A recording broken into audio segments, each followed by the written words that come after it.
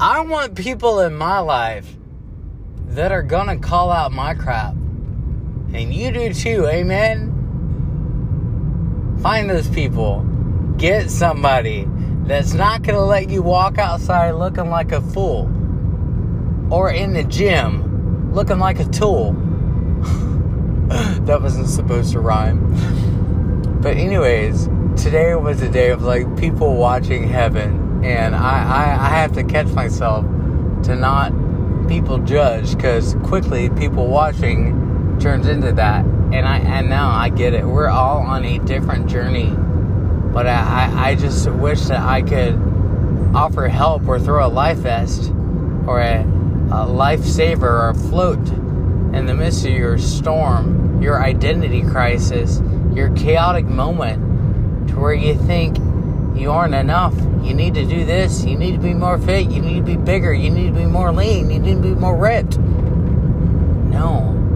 What you need to do is be healthy and make better decisions. And quit investing your time at the gym to work endlessly for something. It ain't going to go with you on the other side.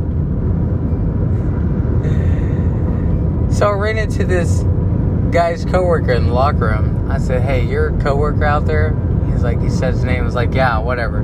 The guy on steroids who walks around like he's super jacked, but he's obviously not jacked. He's just more lean and toned. And he's covered in this rash that looks like rubella that's obviously from steroids. And I know, because I too come from the fitness, physique